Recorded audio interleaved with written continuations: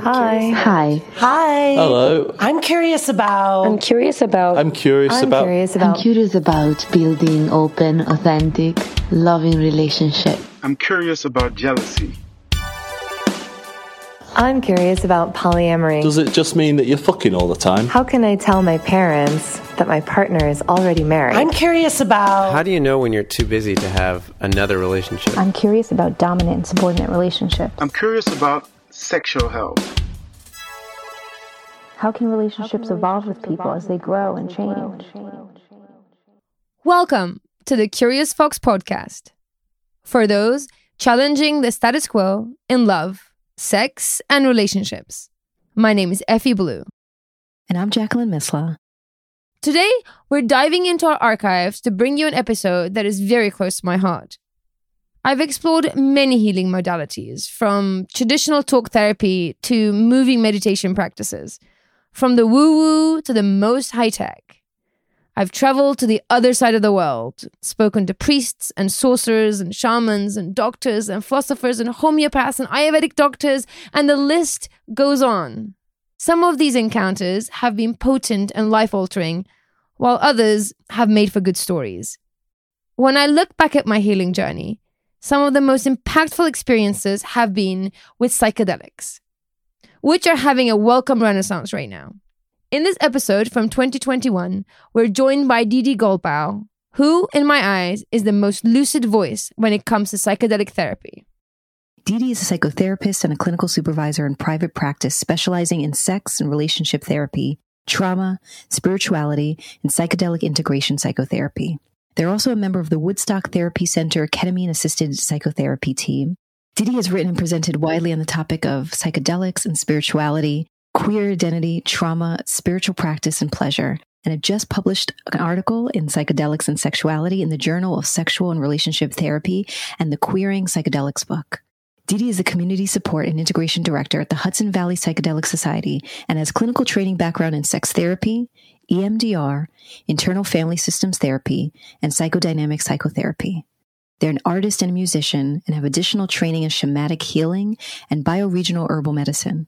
Their approach to psychotherapy embraces body and sex positivity and spiritual growth as a tool for self-actualization. Psychedelics have historically been associated with party kids and hippies. And most recently, the perception of them swung hard the other way and hit the mainstream, with Gwyneth Paltrow talking about psilocybin on Goop and ayahuasca ceremonies becoming a casual topic of dinner conversation. So we were curious, how did this happen? Let's not forget that these medicines are nothing new for the most part. You know, the history of psychedelics go back centuries in indigenous use. But what we commonly think of psychedelics is more in the camp of LSD, which is a synthetic substance that was synthesized first in the 1940s. So throughout the 50s and 60s, you have this emergence of psychedelic research. And they were looking at substances like peyote, LSD, to treat mental health disorders, depression, alcoholism. There's actually quite a lot of robust study happening. Then psychedelics sort of enter into the counterculture in America, right? And you have the blueprint that we think of, which is what Effie was referencing, like the hippie culture, party kid culture. And, you know, psychedelics get folded into this idea of kind of peace and love and free love, counterculture, all of that stuff. So it's that really sends psychedelic research, which had been on a promising trajectory in the 50s and 60s, crashing to a halt. The Controlled Substances Act gets signed into law by Nixon. And this really just brings all of the scientific research screeching to, a conclusion. So it's not really until the 1990s that very slowly, timidly, and cautiously, scientists begin to, again, look at psychedelics for mental health purposes. So now we're in what many people consider to sort of be a renaissance of that kind of research. And the pendulum has really swung the other way. Psychedelics now have, not only do you see them on, Goop episodes or whatever, but the idea that they are really in service to making us more functional and productive people is very much part of the clinical research. Like the federal government just approved funding for the first ever study has federal funding So I should back up and say there's been robust study of psychedelics that has happened in the past 15 or so years. It's all been privately funded. The U.S. government has stayed far away from funding any kind of research into psychedelics. But the first ever government-funded study is getting off the ground, and that's looking at psilocybin mushrooms for smoking cessation. So we see that it's come very far from the world of counterculture to the world of these things can be used in these intensely practical ways in order to help people with things like quitting smoking. So, we've seen a real arc from party to very practical, health-focused types of applications for psychedelics. And what I hope to do in my work is find some middle ground in that. Has there been research that's happened in other countries? Are we further along in the United States, or is this something that you've seen kind of across the globe where there has been this up and down of interest and research and understanding around the power and use of psychedelics? Well, the U.S. has been the focus of most of the research, although there's also very strong research that's coming out of particularly Imperial College in England. So, that's another research center that's been contributing massive amounts of useful information to the field. But I think we also want to be really careful to not be only rooted in a Western white medical paradigm, because of course, in indigenous contexts, psychedelics have had continued use, right? So in countries like Ecuador and Peru, where there are shamans who have been part of shamanic lineage practice, where that goes back in generations of family, have worked with psychedelics for healing their own communities in an undisturbd way, for in some cases centuries. In Mexico, same thing. So, whereas there has been this kind of re-emergence in a Western white medical context, indigenous people have held the wisdom of these medicines in an uninterrupted way for hundreds of years. Oh, yes. I appreciate you naming that and saying that. That makes sense. Yeah, it's important, right? Yeah. So for those of us who only know psychedelics as a party drug, can you give us a little bit, just like a bit of a 101? Like, what are psychedelics? How do they work in the body? And why do they have healing potential?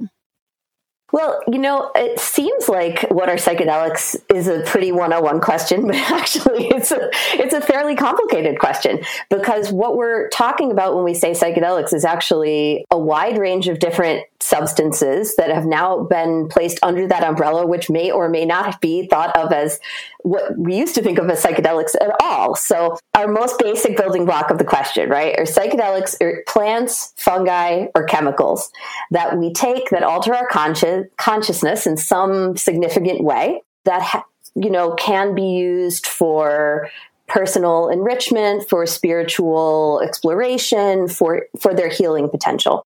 The category that we think of as the classic psychedelics, those are the ones that are like LSD or psilocybin mushrooms, and they basically induce a state in the user. That's what we think of as tripping, right? They have a kind of visual distortions, or seeing beautiful colors, or having kind of profound inner insights, and that's what we think of as the classic psychedelics. Now, there's some very important substances that have now gotten grouped in with psychedelics that don't really act in that way at all. One being MDMA, which is kind of now under the psychedelic umbrella, but MDMA is it's a synthetic chemical that creates a neurohormonal response in the body and allows for incredibly deep feeling states, allows for us to access and reprocess trauma, and I could talk more about how that looks, and also allows for a feeling of connection and love.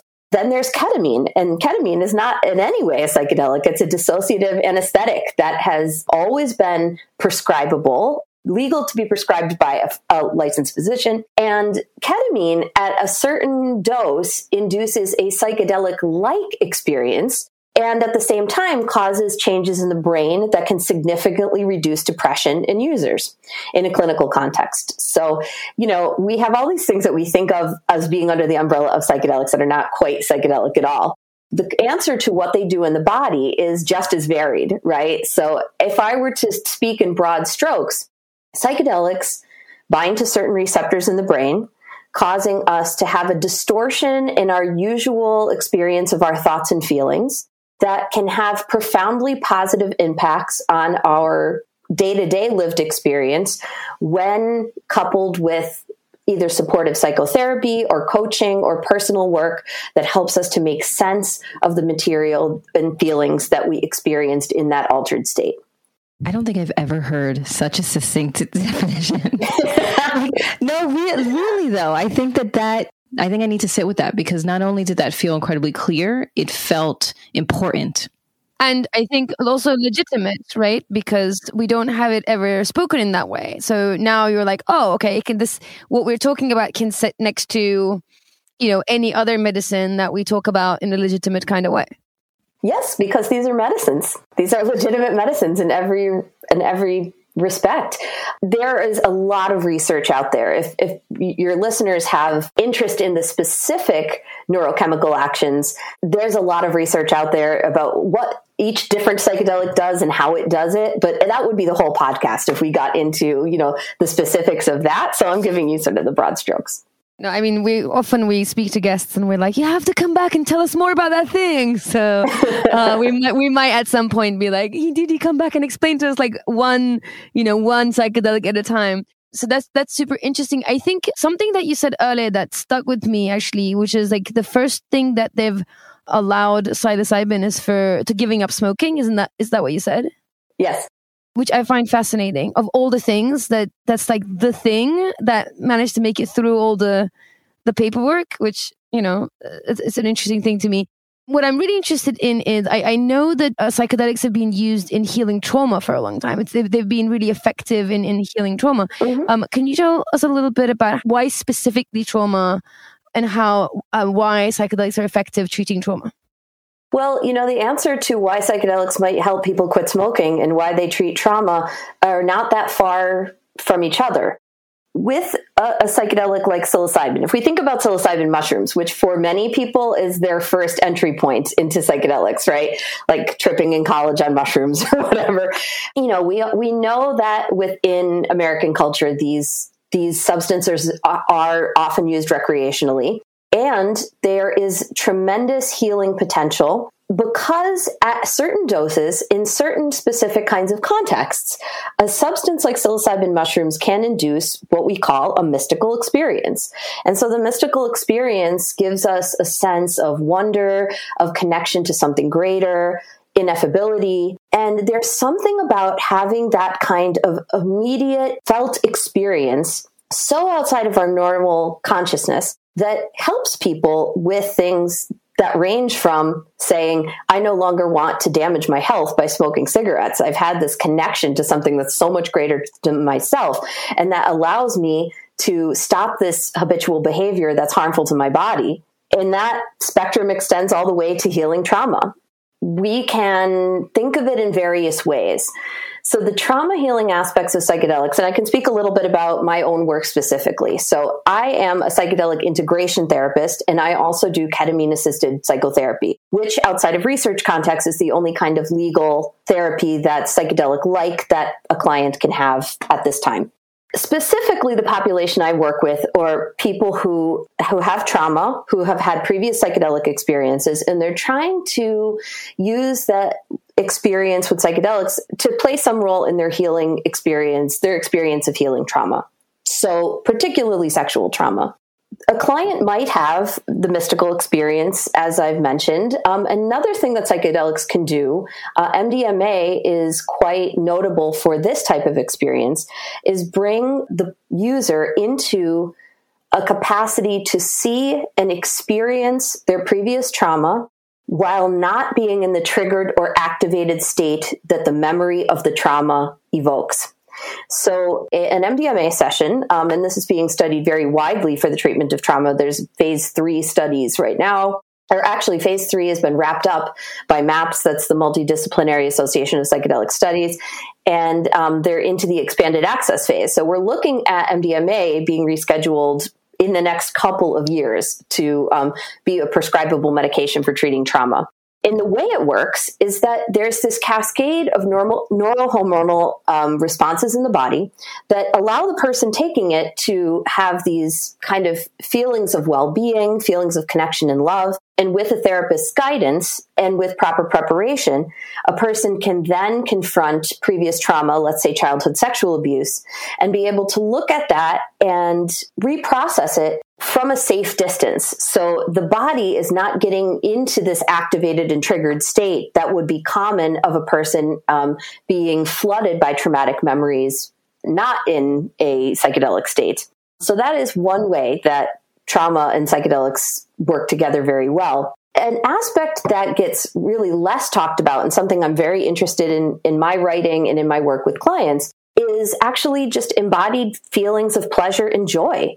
You know, research does not do a very good job looking at how we heal through feeling good. There's a lot of emphasis on confronting trauma. There's a lot of emphasis on how our symptoms rate from the beginning to the end of looking at, trauma therapy.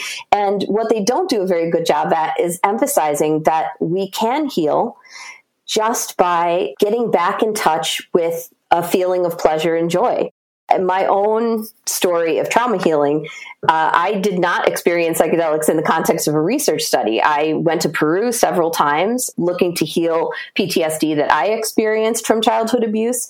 And my experience was not being thrust into memories of my trauma. It was actually being in this beautiful environment and feeling completely without any of the burden of trauma in my body, right? It was being able to feel my whole body for the first time, being able to kind of have this embodied sense of joy and connection. And those things, joy, connection, embodiment, they wither when we're in a traumatized state. So, I just think that there's many, many paths to healing trauma that are offered to us with psychedelic medicine. And of course, in clinical contexts, they're focused on getting very specific outcomes so that these substances can have credibility and get rescheduled and be legally accessible to more folks. And I think they have often stayed away from some of the most deeply healing parts of psychedelics, which are the pleasure, joy, eroticism, embodiment. Wow. Yeah, that piece, as Jackie would say, I have to sit with that. You're right. Like anytime we talk about trauma, we are looking at how to get through it, how to talk about it, how to process it, and it's very trauma focused. Rather than what I'm hearing you say is, well, okay, let's do that, and let's also imagine what it feels like not to have trauma, and somehow get our nervous system through psychedelics or any other methods to go, just to remind our system that this is what it feels like not to have trauma. This is what it feels like not to be activated, and sort of almost create new memories of feeling well and joyful. That's kind of what I'm hearing you say. Yeah. I mean, that has been my experience, and that as a modality doesn't really get explored very much in the clinical psychedelic world. I'm interested. So Effie and I have different journeys and experience with substances of all kinds. I think for the majority of my life, grew up in a really religious environment, and my vices were more about food and sex and less about things like drugs and alcohol. And so experienced it minimally as a young adult, but really now into my 30s and 40s have thought much more deliberately and intentionally about how to utilize substances to help connect me to my body, because my particular childhood experiences resulted in a real disconnect and me just wanting to live in my brain at all times. And then once doing the work within therapy to try to connect with my body and then feeling all those things and then be like, no, get out of there. Like first I was not connected. Then when I was connected, I was like, what is happening in here? No, why am I crying all the time? This is terrible. Who wants to be in their body? And so then have been able to utilize, particularly smoking weed. I've done microdosing and some other experiences to say, okay, I can now experience my body and almost kind of go and step around all that's happening in my mind, like quiet that noise to experience my physical body in a different way. And I feel like I only cracked the door and like seen a little bit of what's possible. And I feel like incredibly drawn to wanting to see more of the power of that. And so I'm kind of approaching this from that space of really brand new, wanting to experiencing it, wanted to understand how to do that in a way that feels healthy and safe and accessible. And interested, Effie, in your experience, because I know on the opposite end, you've had opportunities to be able to connect and explore and do all these other things. And so I'm wondering what your experience and thoughts around psychedelics are.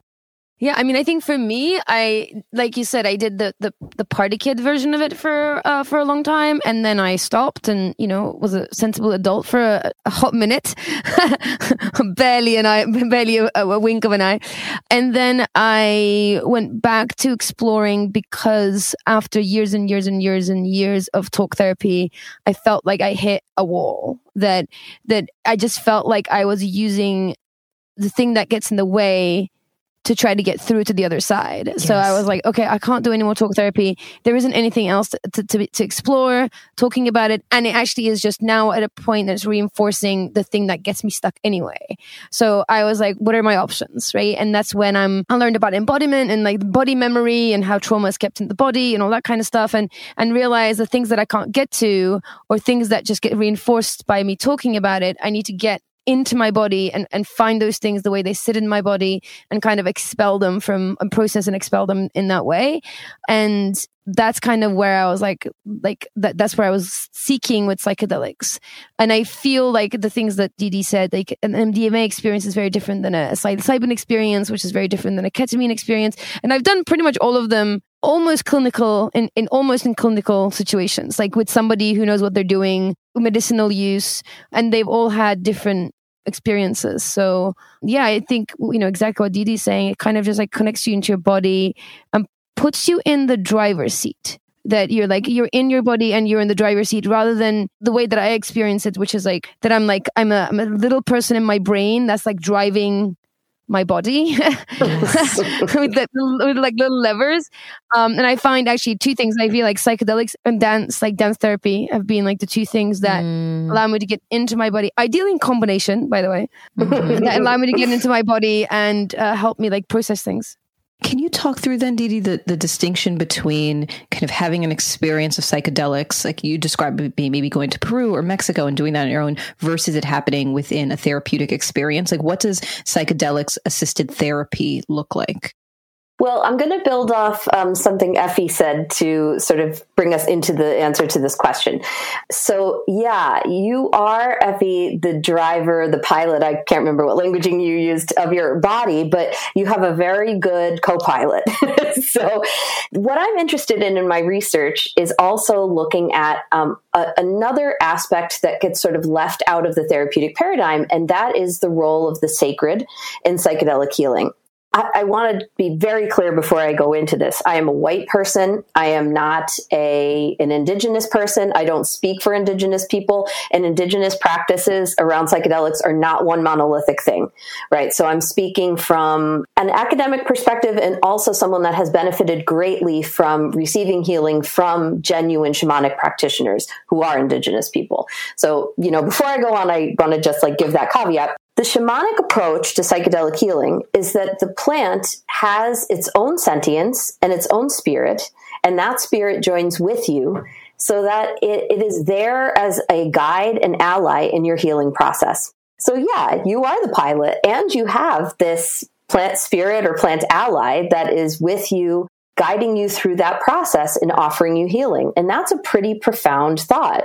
Now, Jacqueline, to get more into your question about how is that different from the clinical context. So clinical contexts, by and large, are using synthetic versions of any kind of psychedelic. So you think of psilocybin as being a mushroom, right? A substance that grows out of the ground. But psilocybin mushrooms are actually extremely varied in terms of how much psilocybin they have, strain to strain, what types of effects that they have. So in a research study, what a person is getting is a very precise dose of the synthetic psilocybin.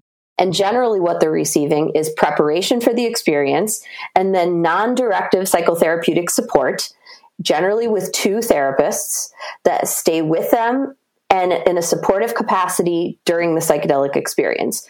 So when you encounter psychedelic healing, say in a more indigenous context with a shamanic practitioner or a neo-shamanic practitioner, there is this idea that the spirit of the medicine is involved in your healing process, and that the shamanic practitioner is in some way offering through their singing or through their healing practices, channeling that spirit so that it can enter your body and join with the shaman in doing healing work.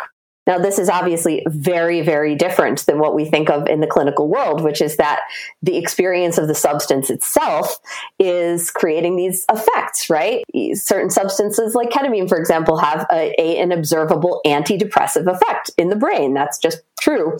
MDMA, as we were saying, has this experience of being able to create this cascade of different effects in the body that allow for us to get more in touch with difficult materials. Like, that's chemically observably true. So there is this idea of the medicine doing the heavy lifting combined with the therapy in the clinical world, whereas in the shamanic world, it's more of this kind of relationship between the spirit of the plant, the shamanic facilitator, and the person that's receiving the healing.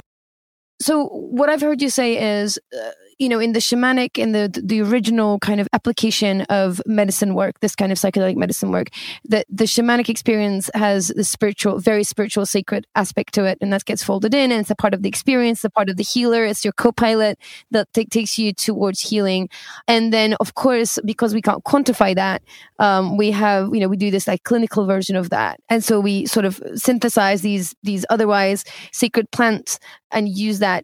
Do we know that if there's a difference in that? Like, do we know that if it works differently? Like, are there any research in like seeing whether that has a directly different impact on the person who's using them? It's a hard question to answer, right? Because all of the research that we have that's clinical has intensely rigorous protocols that are often looking to answer very specific questions, like a reduction in symptoms or a remission of a certain kind of diagnosis. Now, what we can do more through the anthropological research is look at the impact of communities that have, for example, used ayahuasca for an entire lifetime.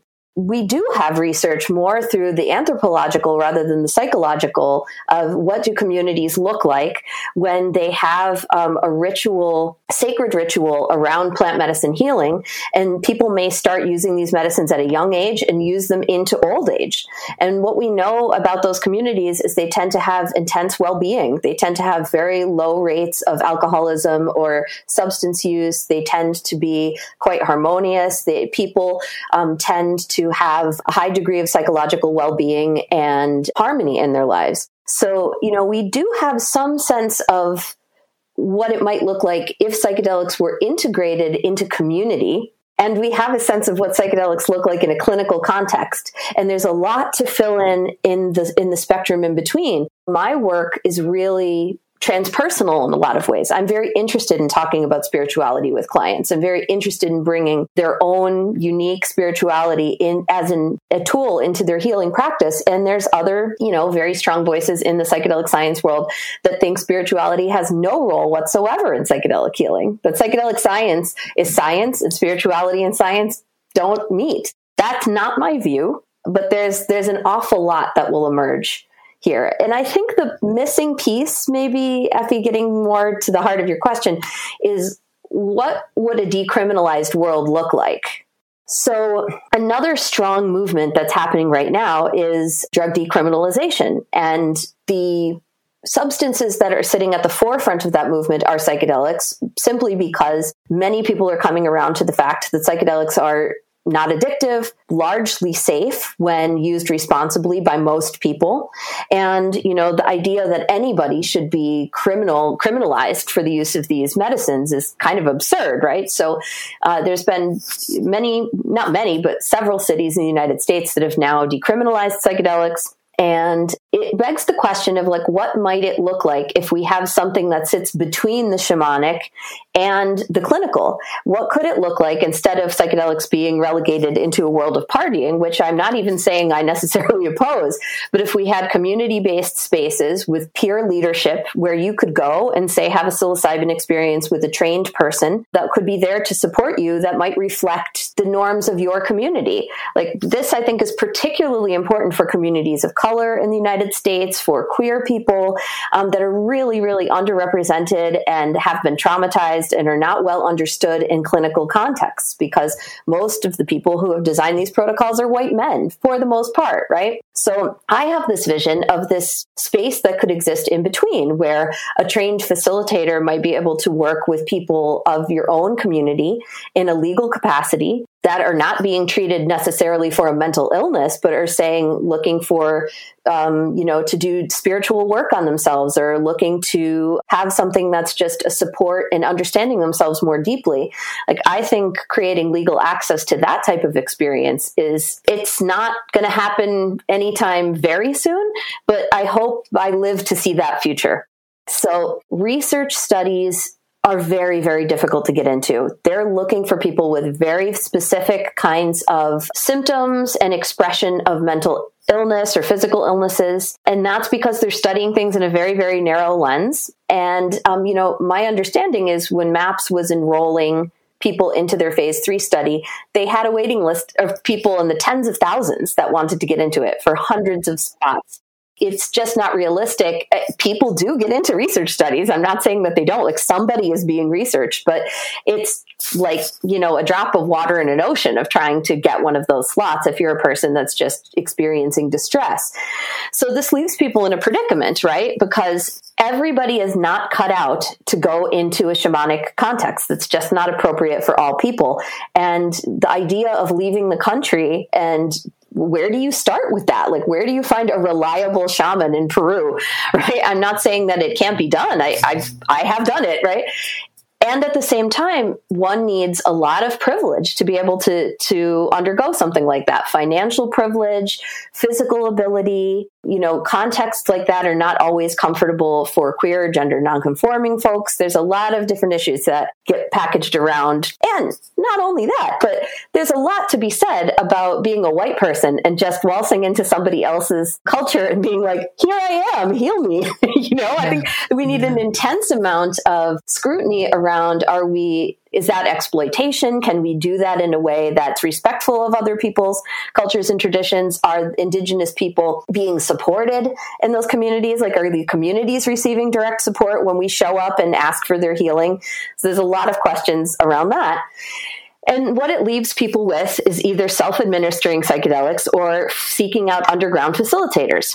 Now, I have met people who do underground work who are some of the most caring, well-trained, experienced facilitators out there. I am not in any way putting down people that are literally risking their freedom to offer this work to people. And at the same time, we see the intense drawbacks to a criminalized underground with psychedelic healing, because right now the psychedelic community is in a massive moment of reckoning around sexual abuse that was perpetrated by facilitators. And we cannot ignore that when someone has an intense amount of power over you and you're in an altered state and there's no real substantial system of accountability that exists if you're harmed, that is a very vulnerable position to be in.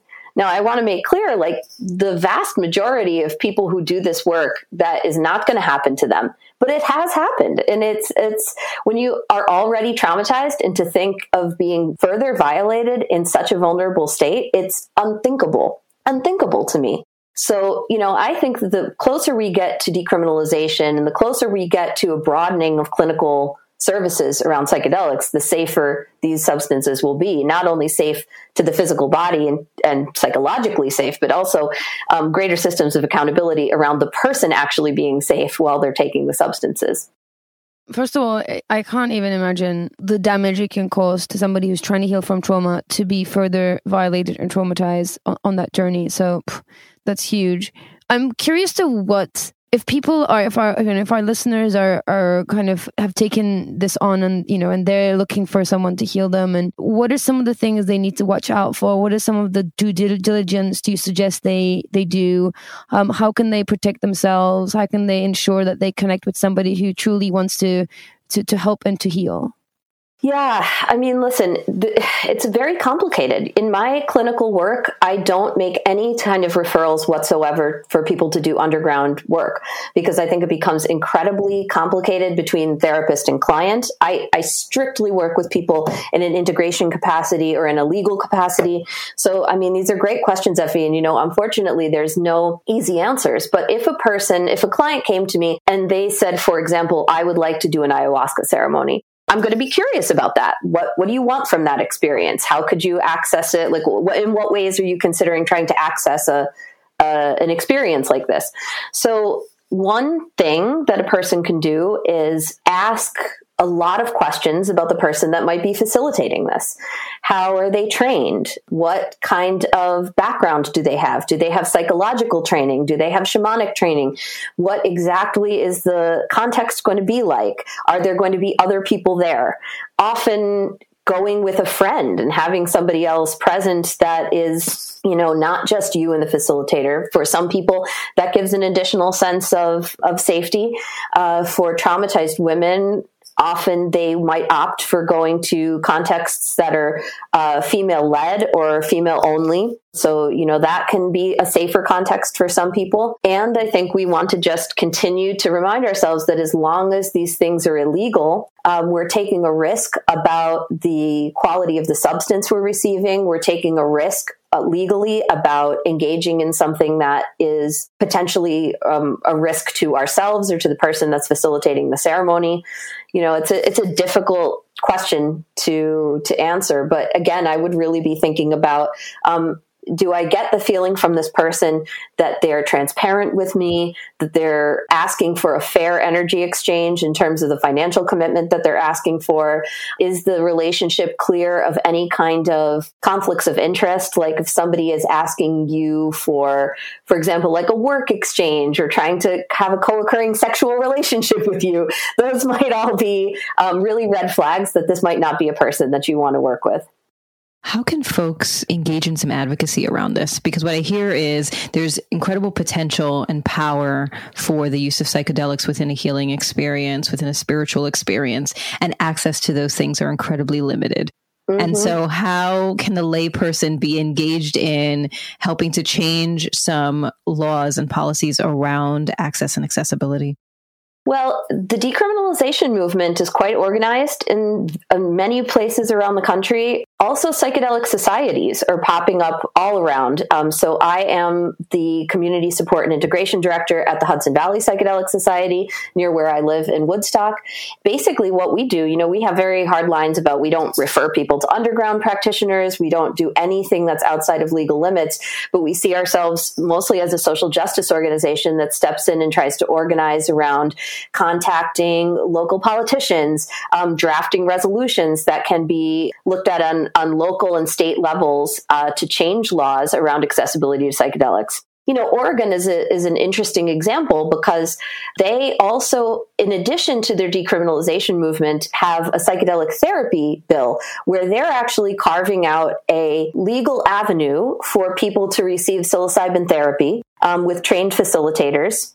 That's going to be in addition to decriminalization. So there's really interesting and creative things that are happening in more progressive spaces. But yeah, getting involved on a local level is probably the best thing you can do because I don't see a world where we have massive decriminalization on a federal level anytime soon. So really what we're looking at is how do we support equity in clinical spaces? And by that, I mean, how do we move towards having more people going into the clinical side who are people of color, who are queer people, who are trans people, who can begin to ask questions about how we've always done these types of healing work in the clinical arena and bring more perspective to it, and people getting involved more in their local scenes and how you can begin to talk to local politicians and change drug laws on that level.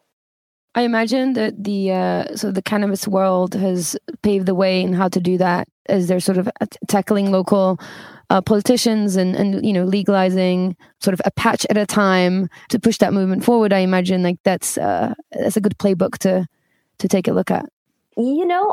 Cannabis is the people who have been involved in sort of cannabis legalization in the cannabis world. It's a very specific niche and not my expertise. But what I can tell you from my colleagues who have worked in that arena is that their view of how the direction that cannabis has gone is a very mixed bag, right? Because cannabis went very corporate, very fast. And, there's been a lot of critique about how communities of color who have been most impacted by the drug war will really benefit from cannabis legalization, because the bars to setting up any kind of dispensaries or legal stuff around cannabis is so incredibly high, and I think we're still seeing like what is going to play out in terms of dealing with reparations for people who have been imprisoned and incarcerated for drug crimes involving cannabis. It's very complicated.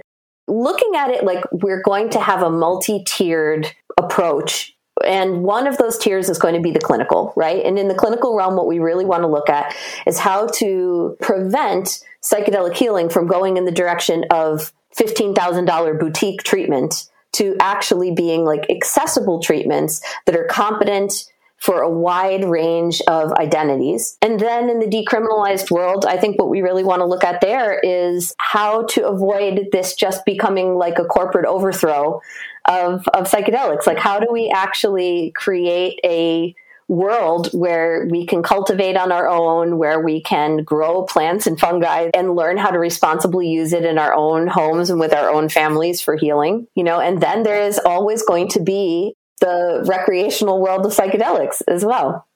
This is such great information. Thank you. And I also just want to probe a little bit more before we jump into the rapid fire questions. I know that you recently, very, very recently, published an article specifically looking at treating sexual trauma with psychedelics. Could you speak to that a little bit? Yeah, absolutely. So the article was just published 2 days ago in the journal Sexual and Relationship Therapy. The topic that I really wanted to tackle is what is the role of spirituality or sacredness in the healing process and doing psychedelic integration work with sexual trauma survivors. So really what I'm looking at is how and in what ways does a person heal from having sacred experience? And my interest in that is more about how we change our perspective after having these mystical experiences around how we think of ourselves. So, for example, people who are sexually traumatized in childhood often have low self-esteem, have a lot of difficulty in relationships, carry around a lot of negative self-referencing beliefs, like I'm unlovable, I'm broken. I mean, these are pretty ubiquitous from people who are traumatized as children. And in my work, what I'm really seeking to do is challenge those assumptions about self by exploring with the client after they've had a psychedelic experience of what it feels like to actually be in that state where you felt connected to the divine. How could you be broken or unlovable if you can also feel this sense of inner divinity, right? This expanded sense of self.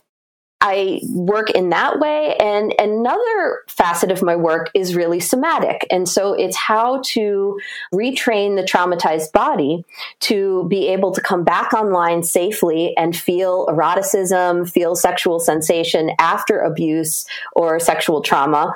And in what way can we incorporate spirituality into that? And I've developed a whole series of techniques that I work on with clients where, of course, they're doing this in a self-directed way at home, not in front of me in my office, but it involves erotic self-touch and mindful masturbation techniques that are pairing sexual stimulation with these feeling states of being connected to the divine. So, you can certainly read my article and see more about what those specific techniques look like. But my objective is really folding in our spiritual selves into not only our healing, but bringing together some marriage of our spiritual identity and our sexual identity. And it makes so much sense. right? I mean, thinking about how powerful sex is and sexuality is, and how that energy sits in our body, and how that can just be paired up with, a sacred energy to then heal. Kind of, even for me, the most sort of pragmatic and nerdy brain, I'm like, yeah, that makes sense to me.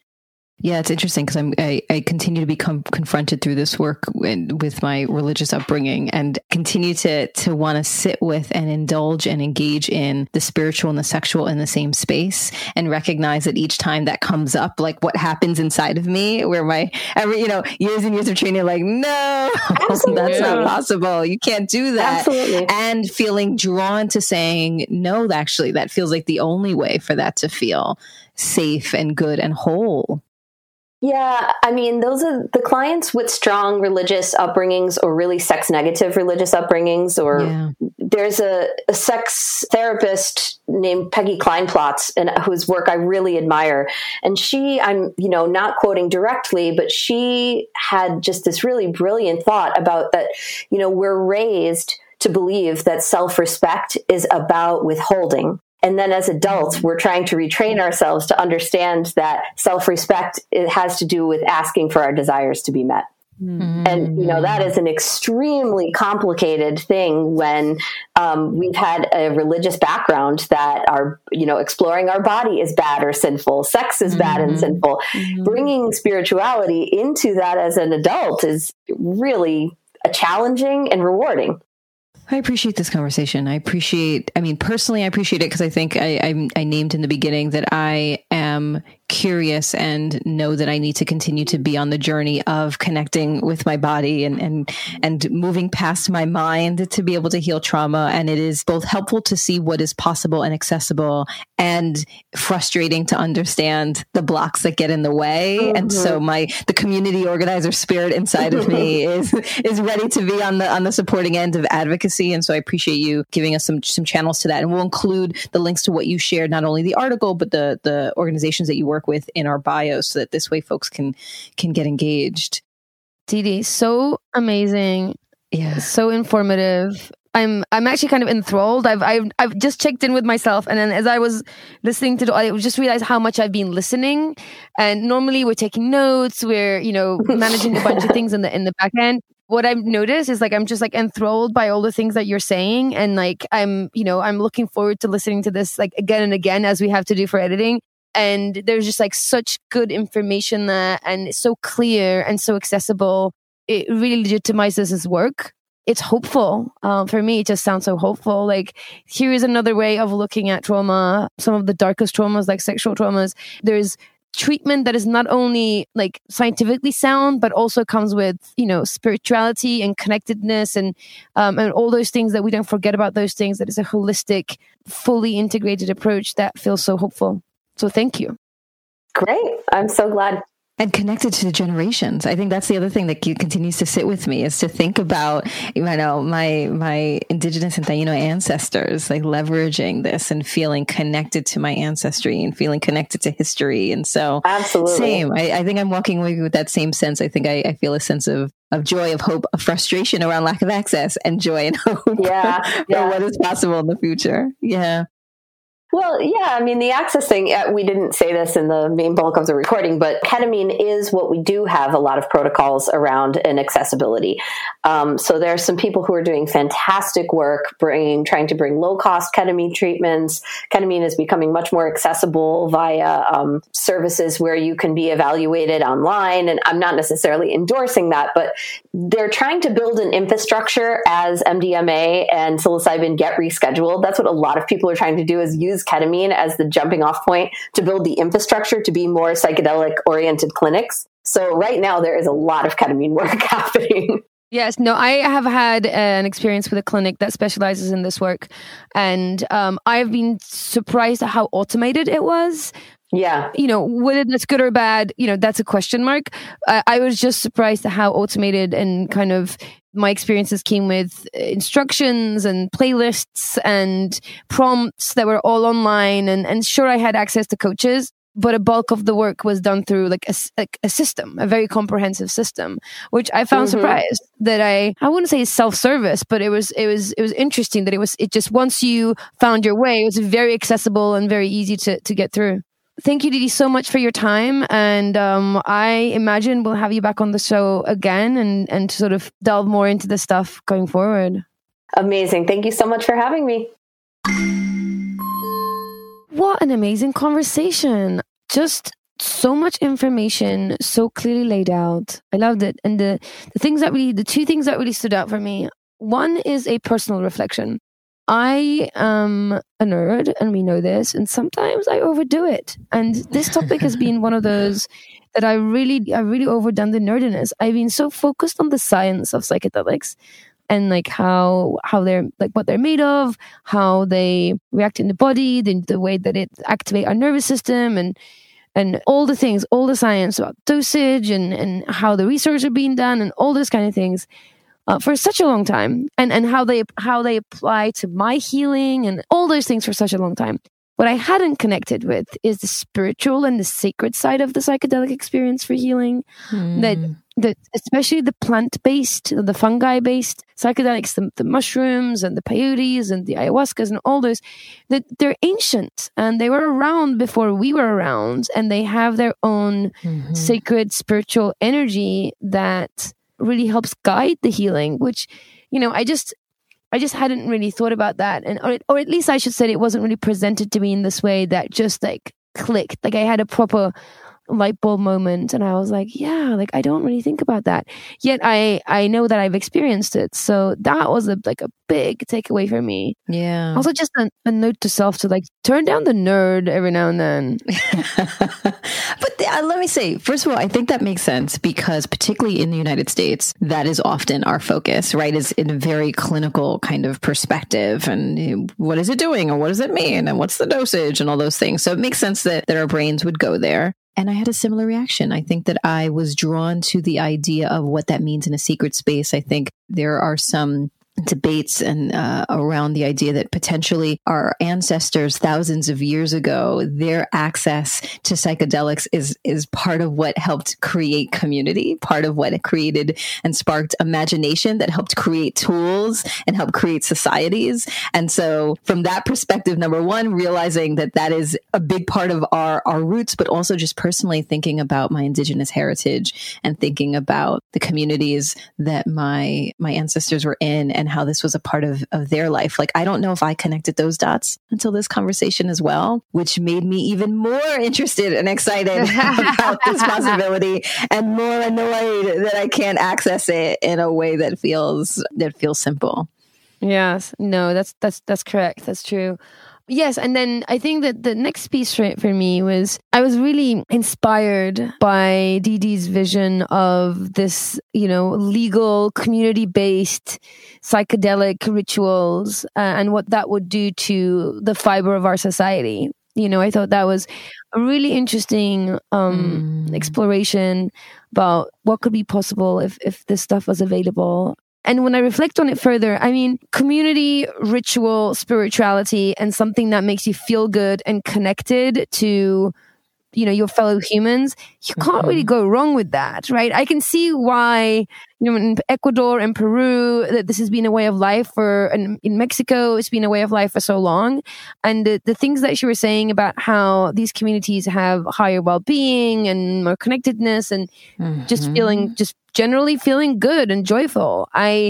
Once you have community, ritual, spirituality, something that gets you high in a good, connected way, of course people are feeling good. Please sign me up.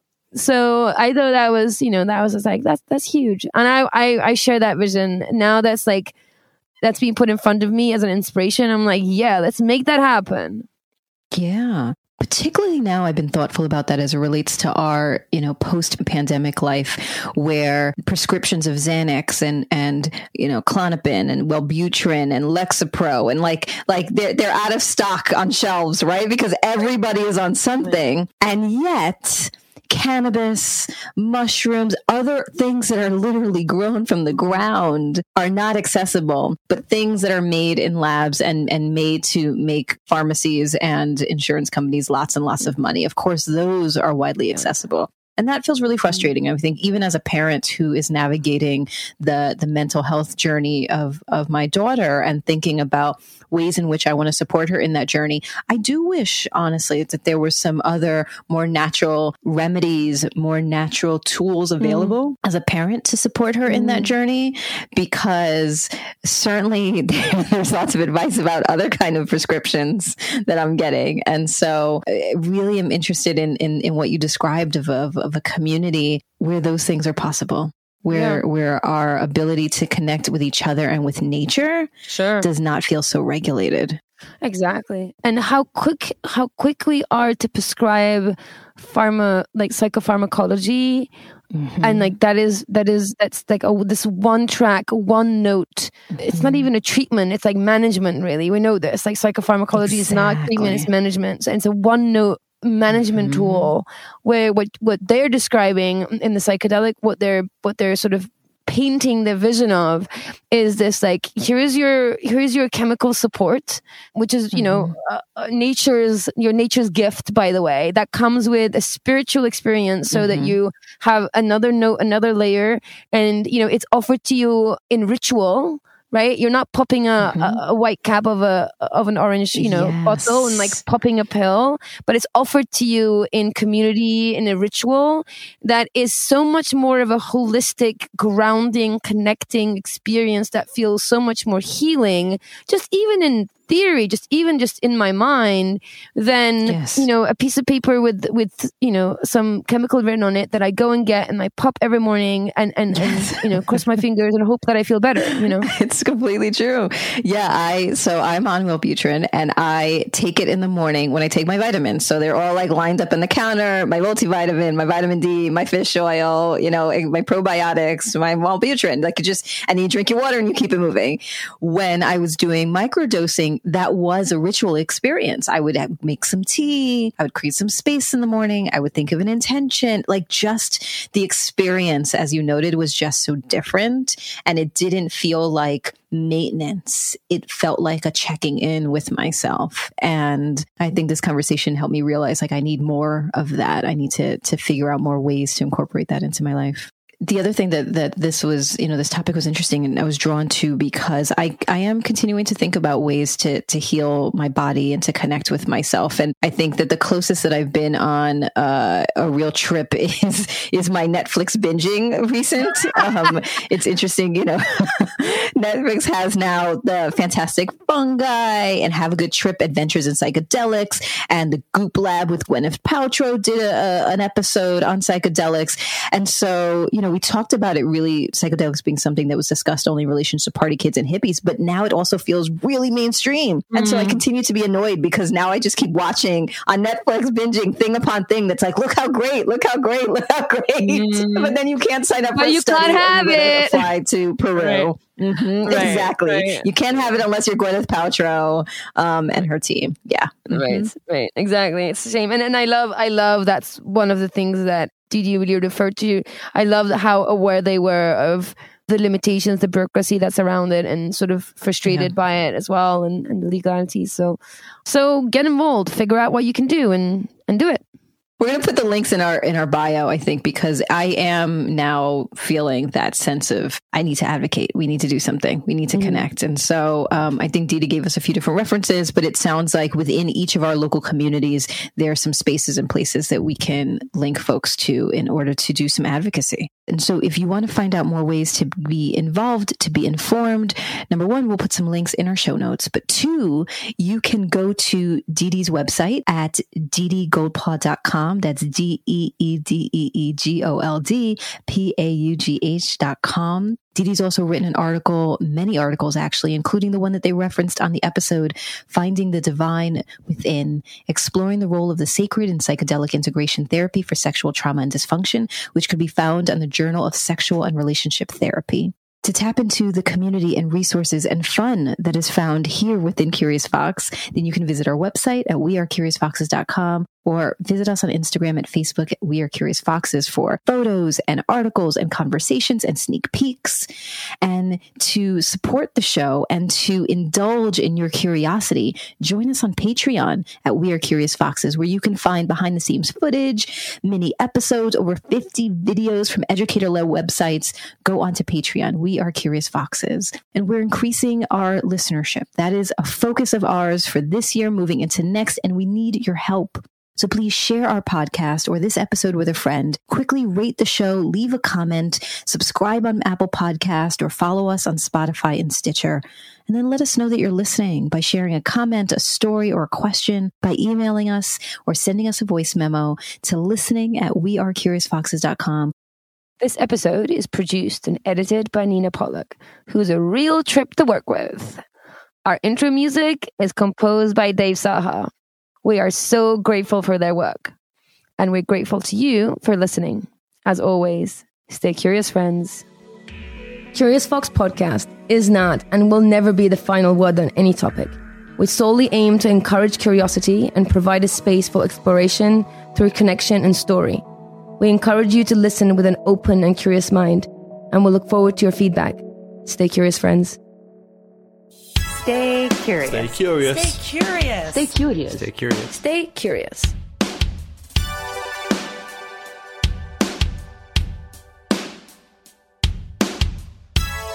Stay curious.